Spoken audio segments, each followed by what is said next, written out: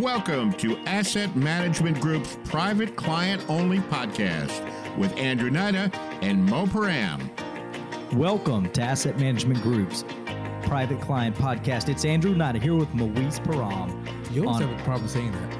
August 14th. Why? Private client access podcast. I'm having issues saying private client podcast. Yeah, you just got to get your mind right. That's all. That's right. And it is Monday, August 14th. And so you guys know, we have decided, for very good reason, to begin to stream this podcast on Mondays and record it instead of Fridays. And we chose today specifically because what is today, Mo? Today is Financial Awareness Day. National Financial Awareness Day. So promote financial literacy and encourages individuals to take steps to improve their financial well-being. Yes. Now, we want you to be financially astute every day of the year. That's right. Right. Even though today's just like the national day, we recognize it. We forget it tomorrow and go back in debt. That's the U.S. motto. No, I'm just playing. No. So anyway, the reason we chose Mondays is actually quite simple. The week is busy. You guys know that. Your week is very busy. And with our week being as busy as it gets, we have struggled really getting some of the content that we want to have put together and ready for the show. And so we decided, hey, both Mo and I have time on the weekends. Oftentimes we read or looking at things. And so we both agreed that we would have more time to kind of compile the weekend review throughout the weekend and have a little bit better, more prepped and ready podcast for you guys if we change the recording time to Monday. And it's also, if you try to do a recap of the week prior, Friday, there's sometimes there's news and important news that comes out Friday afternoon, and it kind of gets lost in the shuffle. We wait an entire week to present it. So yeah, I like the new time. I do too. It gives us a little bit more time to be mindful. And so we appreciate your patience as we transition over to Mondays, but we should be good to go from here on out every Monday. And this Monday's a little bit later, but it's likely we will have this podcast posted once again by lunchtime every Monday from here on out. Right. With that said, good weekend, Mo? Good weekend. Very laid back weekend, but we did end up seeing a little bit of the meteor shower on Saturday. Did you hear about that? No, I had no clue. Yeah. Really? I didn't know about it until late, around 8 o'clock, 9 o'clock on Saturday. But this weekend, there was a meteor shower. And fun fact, there was a comet that came past the Earth 1992. So this meteor shower that's been happening around this past weekend, every year since then, is from the trail of that comet. Really? 21 years ago. That's crazy. Yeah. So around 11 o'clock, Amber and I were outside, and we just started seeing these meteor showers. Maybe that's Jake's motto, my youngest. Maybe he's thinking if he leaves a big enough blaze going through elementary, middle, and high school, and that he'll change the course of education, leaving his mark. Unbelievable. So that was the highlight of the weekend, but it was pretty laid back, typical weekend, church, housework, yard work. I don't know about where all of our clients are, but what I can say is here in Adairsville, North Georgia, it's hot. Oh yeah. I mean, hot. And we're out there working. We actually, little old timers out there, you guys can respect this. Me and the boys on the farm, hand picking corn, trimming up, or we were cutting up the corn stalks, getting ready for dove season and putting out some seeds, stuff like that. So spent all day Saturday out there getting ready. And Sunday was nothing but yard work, so nothing crazy. Yeah, just normal week. But with that said, it was a bigger week in the market. So drum roll, please. Bull Bear story in review. The Bull Bear story in review. Mo, you want to kick us off here? Yeah, last week we had a lot of news. We saw another week of consolidation in the equities, and the U.S. Treasury sold off in light volume, but there was a good amount of sell-off last week. Started off with a downgrade of 10 small to mid-sized banks. And actually, Moody's also said that they're planning to downgrade some other banks too. So that really dampened the sentiment in the market.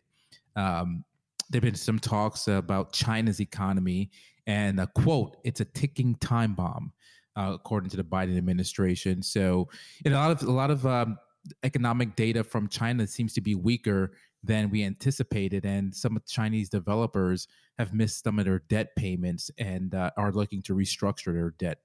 So it's looking that the Chinese economy or the China economy isn't as robust as we've seen in the past, and it's showing a lot. And it's showing a lot in some of the sell-offs that we're seeing in the market, that we saw in the market last week. I wonder, do you think that many outside of the U.S. maybe have the same perspective about the U.S. economy? Not to get into any type of political conversation here, but the reality is we look and we say, okay, this China's economy, which I think there's a lot of data to support it, it appears like it's a ticking time bomb. With that said, I think there's a lot of individuals here in the U.S. that when they look at your previous statement, which was, hey, we've had 10 banks that have been degraded on their debt or the quality of debt. Right. Like that doesn't seem too great either. No. You know what I mean? Mm-mm. And I believe it happened also to the U.S. government, being downgraded to, what, AA minus? Right.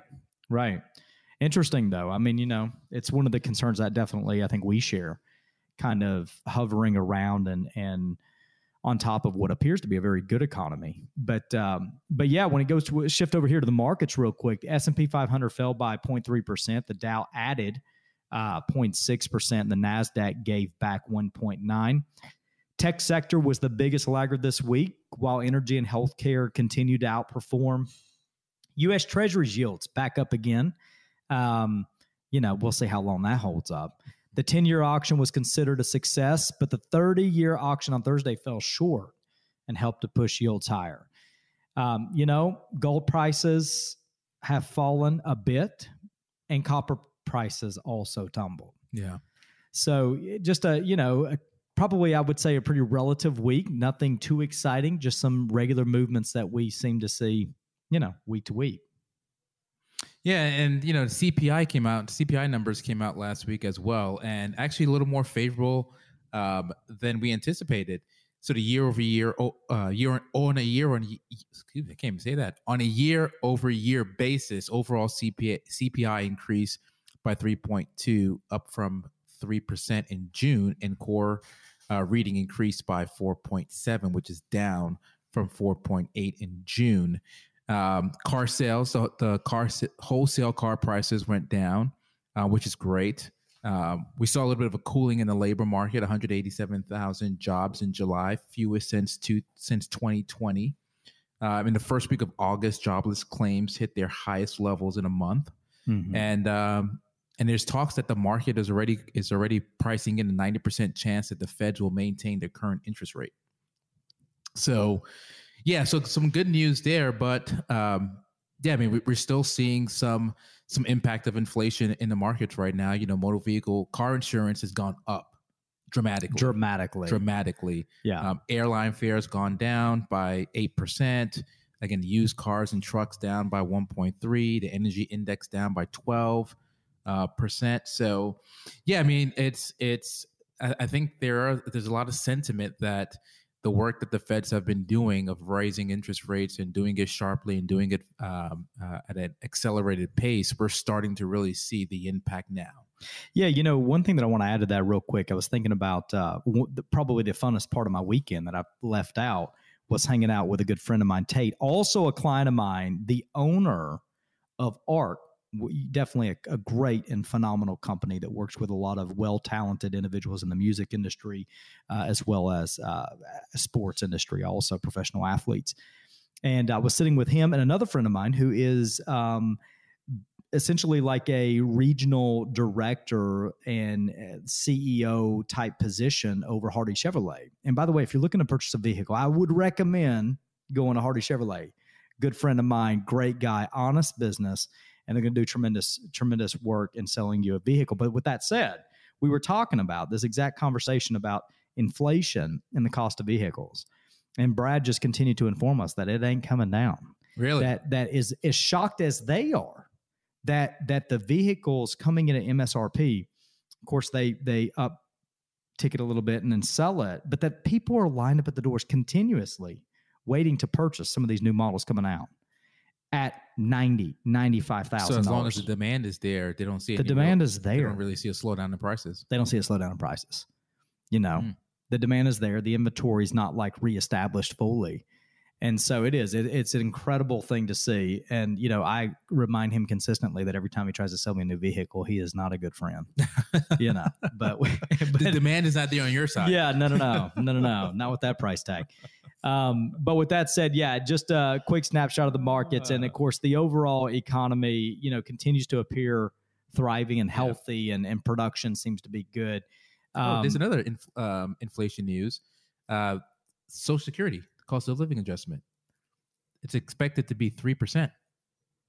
That's it. Yeah, just 3% because inflation is starting to cool down. So the cost of COLA for Social Security next year. Isn't that interesting? Yeah. Yeah, COLA's is reducing their cost of living adjustment to 3%. To 3%. That's what the expectation ahead of what they believe inflation's going to slow to. Fantastic. Great for all of our retirees that have Social Security as a major part of their retirement.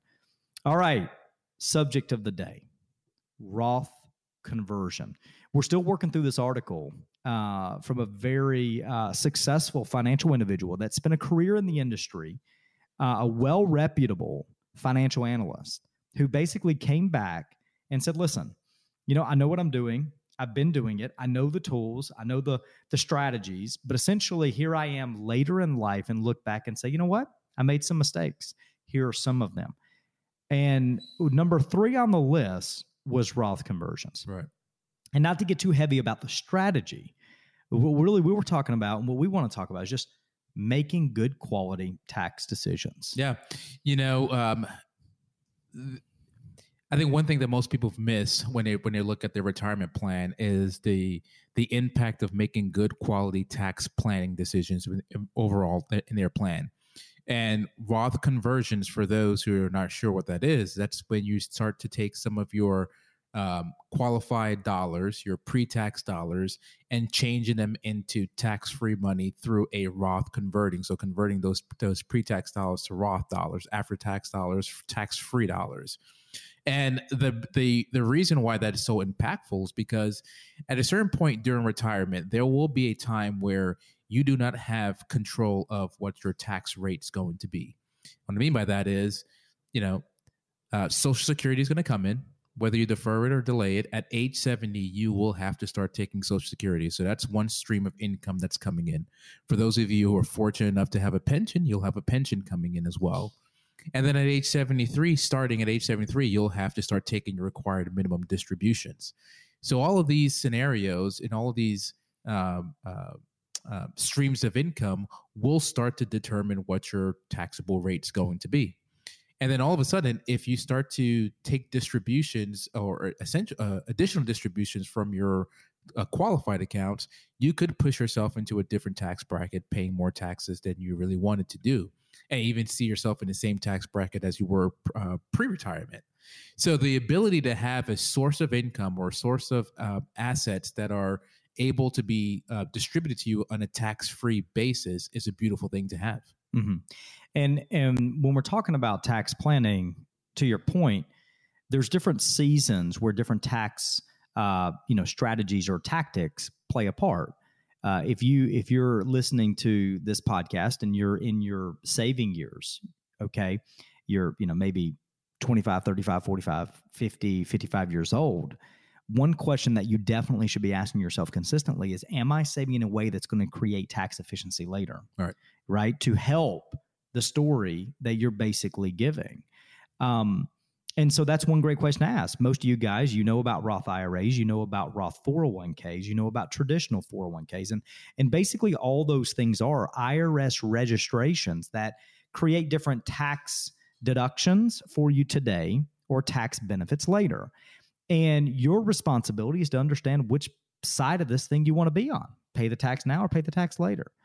And I can tell you Mo and I, as the leaders of this firm, although we may not talk about conversions, we're always thinking about tax planning. As we look at your story through the review process every single year, we're thinking about ways to improve your tax story. Now, if you're in the season of life, which is what you're referencing, hey, I'm in retirement. And now as a result, I'm early 60s, mid 60s. Before I get to this whole required minimum distribution age, you're one who's in a season of life that needs to think about distribution planning. Mm-hmm. And by distribution, we're not talking about strictly how much money do you need. We're talking about distributing assets in a way that's going to be most tax efficient for you. And I use the word distributions just so we're not confused. I'm not talking about take it and spend it. I'm just talking about taking it out, distributing it from this tax-deferred, qualified retirement vehicle, such as a 401k and an IRA. Yeah. So tax planning is absolutely important. And I think, Mo, it basically boils down to this question about tax brackets, okay? And the question that I think is often running through my mind is, what rate is a respectful rate for our clients to pay? And of course, that's a case by case question. Yeah, that's a case by case question. But if we just look back historically at tax rates, the highest federal tax rate in history, I think it's 91 or 92%. So that's pretty high. Again, there weren't many people paying it, but at the end of the day, it was there historically, and it was there for quite some time. And if we just look at historically where we are on the tax rate and tax bracket wise now, we're in a very favorable tax environment. It may not feel like it, but historically we really are. So you're right. I mean, with the spending that we're seeing in this country right now, not to get too political, but just the reality is there's a lot of debt that as a country we have, and a lot of spending that's being done, a lot of printing that's been done. Somebody's going to pay a tax bill down the road. Somebody's going to have to. And there's only three ways that the government makes money. One is that they borrow. We've talked about debt. They borrow too much. We've borrowed too much. Print money. We've printed too much. And the third way is taxes. Mm-hmm. And so if that's the case, then I haven't sat in front of anyone who expects tax rates to go down. Only go up. Well, and the reality is, going up is not just a thought or an opinion. It's a fact. It's a fact. Because in year 2025, it's going to. And it's going to sunset back to the tax system that was prior to the Trump administration. Right. And is it going to be significant? Well, not significant, but it's definitely going up. And we know that. And so as a financial firm, the way we're thinking through your story and your plan, all that has to be added into it. Now, one thing that we see with the way the U.S. tax system works here, and we'll not get too detailed and wrap this conversation up here in just a second, is a lot of times we get stuck on these federal tax brackets, 10%, 12%, 22, 24, 32, 35, et cetera. But what we've seen the government and the IRS do is they actually add on all these different miscellaneous, if you will, tax liabilities that are outside of just your federal taxable income. Okay. And what I mean by that is, like, the impact of taxation on Social Security as a result of your AGI or modified AGI, mm-hmm. the increase in your healthcare premiums for Medicare as a result of your modified AGI, right. Investment tax outside of just long-term capital gains that we're used to. And so it's an equation that must be considered. And it can be complicated. And one rule is not a one-size-fits-all mm-hmm. type of rule. It has to fit within your plan. So, we're taking this article and basically saying to you, we don't want you to make the same mistake that this individual looks back and says, hey, I should have just been a little bit wiser, slowing down, not funding the 401k just because I always have been, and actually asking the question, is taking the deduction today better for me later? Is leaving money in my 401k today better for me later? And what is the right decision for me today and the impact of that decision forever? Yeah. That's good tax planning. That's good tax planning. Yeah. It's not just what helps us with taxes today. It's ultimately the decisions we make today. How does that impact me in the future? With that said, it has been, anything else on taxes? No. I was shutting us out. No more taxes. I try to keep that conversation short. Okay, the reason it's a big conversation is because we are entering into tax season. Quick note for you guys as we wrap it up. We are literally a few weeks out. That's right. Okay, and we are working toward gearing up for a major focus on client season coming up after the transition to Schwab. Okay. And of course, this season, remember, includes a lot of things. It includes required minimum distributions for our clients that have to be mindful of those types of decisions. It includes conversations on tax planning for our clients that qualify for Roth conversions. All of that is going to be handled. And those meeting requests are about to be sent out as soon as we get through this transition. It's all behind us and we're ready to get back to planning. Now, I would say anyone who has not created their username and password at Schwab yet, go ahead and do that. Sign into and log into your advisor client website. You'll see the prompt to create your username and password for Schwab, because September 5th, that's where you'll have to go. It's been a pleasure once again at the start of the week. Mo, we'll get to it this week. If you guys need anything, let us know. Give us a call, shoot us a text, shoot us an email. We hope you guys have a wonderful week. See you soon.